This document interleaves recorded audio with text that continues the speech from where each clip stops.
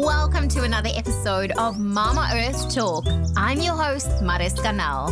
Realizing just how much waste we generate on a daily basis, I've set a personal goal not only to reduce, reuse, and recycle, but to also educate the world about sustainability and how each of us can help preserve our beautiful planet. Thanks for listening. Let's dig in. Hey crazy birds, and welcome to another Top Tip Thursday. Today we are going to have a look at food waste, why some perfectly good food never makes it to the markets, and how we would be able to reduce the amount of food waste we generate. In episode 21, I talked to vegan zero waste chef Max Lamana and wanted to add a few tips for you to help you reduce the amount of food waste you generate. If you have not already listened to the episode with Max, crazy birds, I would highly recommend it. 1/3 of all the food that is produced for human consumption is wasted. That is about 1.3 billion tons of food that is wasted annually. There are many ways how this food find themselves among this shocking number, and there are many ways how we can avoid or reduce the amount of food waste we generate. Give the ugly produce a go. More than 20% of fruit and vegetables grown in the US never makes it off the farm, as they are just not pretty enough. Supermarkets have strict cosmetic standards about their fruit and vegetables. If they are not the exact size or shape,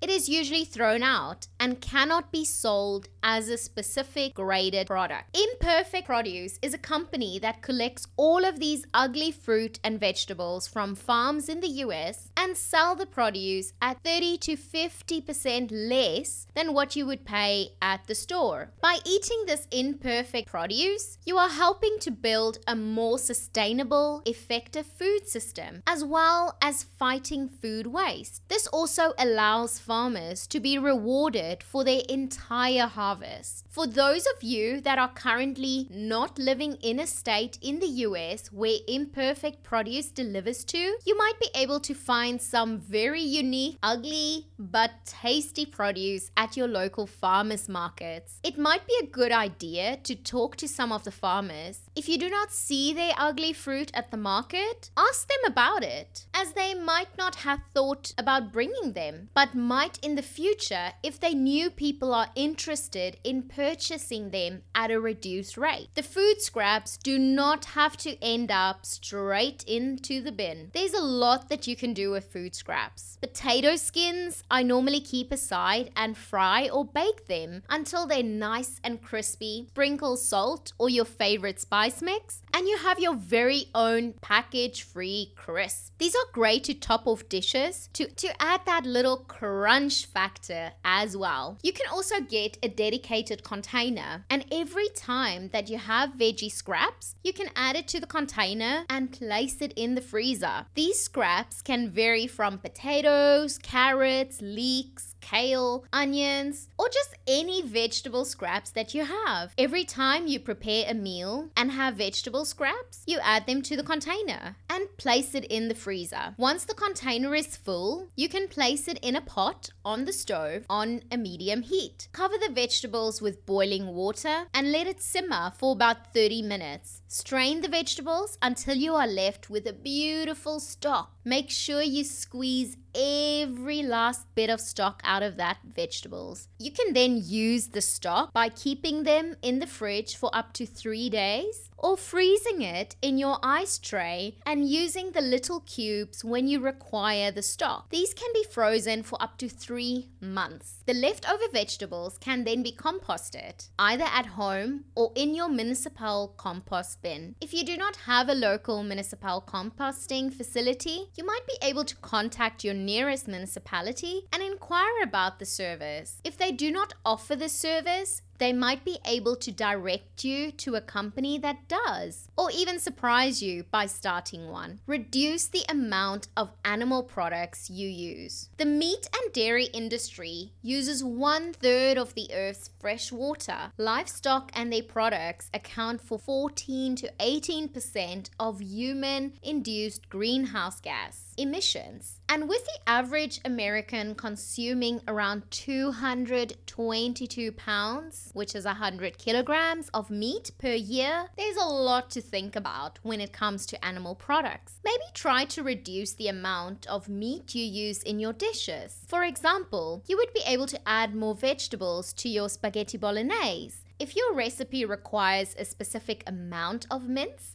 you can try only to use half or 1/3 of the mince and add mushrooms, grated carrots, zucchini, and even lentils. This will not only be healthier for you, but for Mama Earth as well. You might have to see what flavors you prefer and what ratios you want to start off with. Meatless Mondays or the odd day meat day. Try to see what would work in your lifestyle to reduce the amount of meat and animal products you consume. You might start with one meal a week that is meatless, and it could grow into an entire meatless day. You could also try to eat meat only every second day. I like to call it the odd day meat day. This means that you only consume meat on the odd days of the calendar. This will reduce the amount of meat by half. It might not seem like a lot, but every little bit helps. You would then be able to determine whether you want to reduce the consumption of only meat or all animal products for a specific meal or day. The amount of delicious vegetarian and vegan food is increasing in restaurants and grocery stores.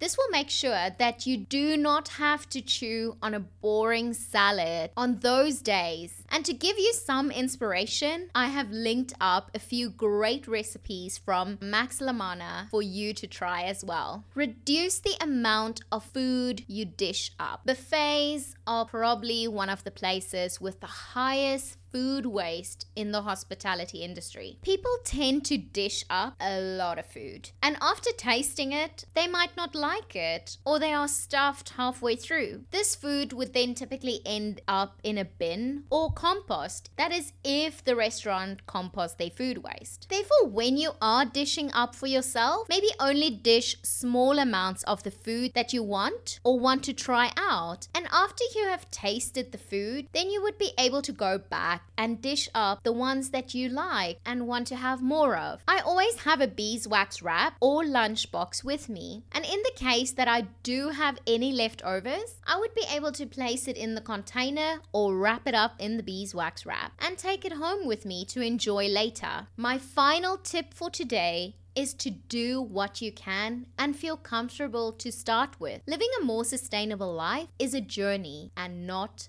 a race. And that's a wrap. Thank you so much for listening. You can find the show notes for this episode at mamaearthtalk.com. Follow at Design by Mariska on Instagram or email hello@mamaearthtalk.com and let me know if there's a topic you'd like me to talk about. I love hearing from all you crazy birds. New episodes are uploaded every Monday with a bonus Top Tip Thursday every Thursday. Make sure you subscribe so you don't miss anything. Mama Earth has a voice, and it's us, crazy birds.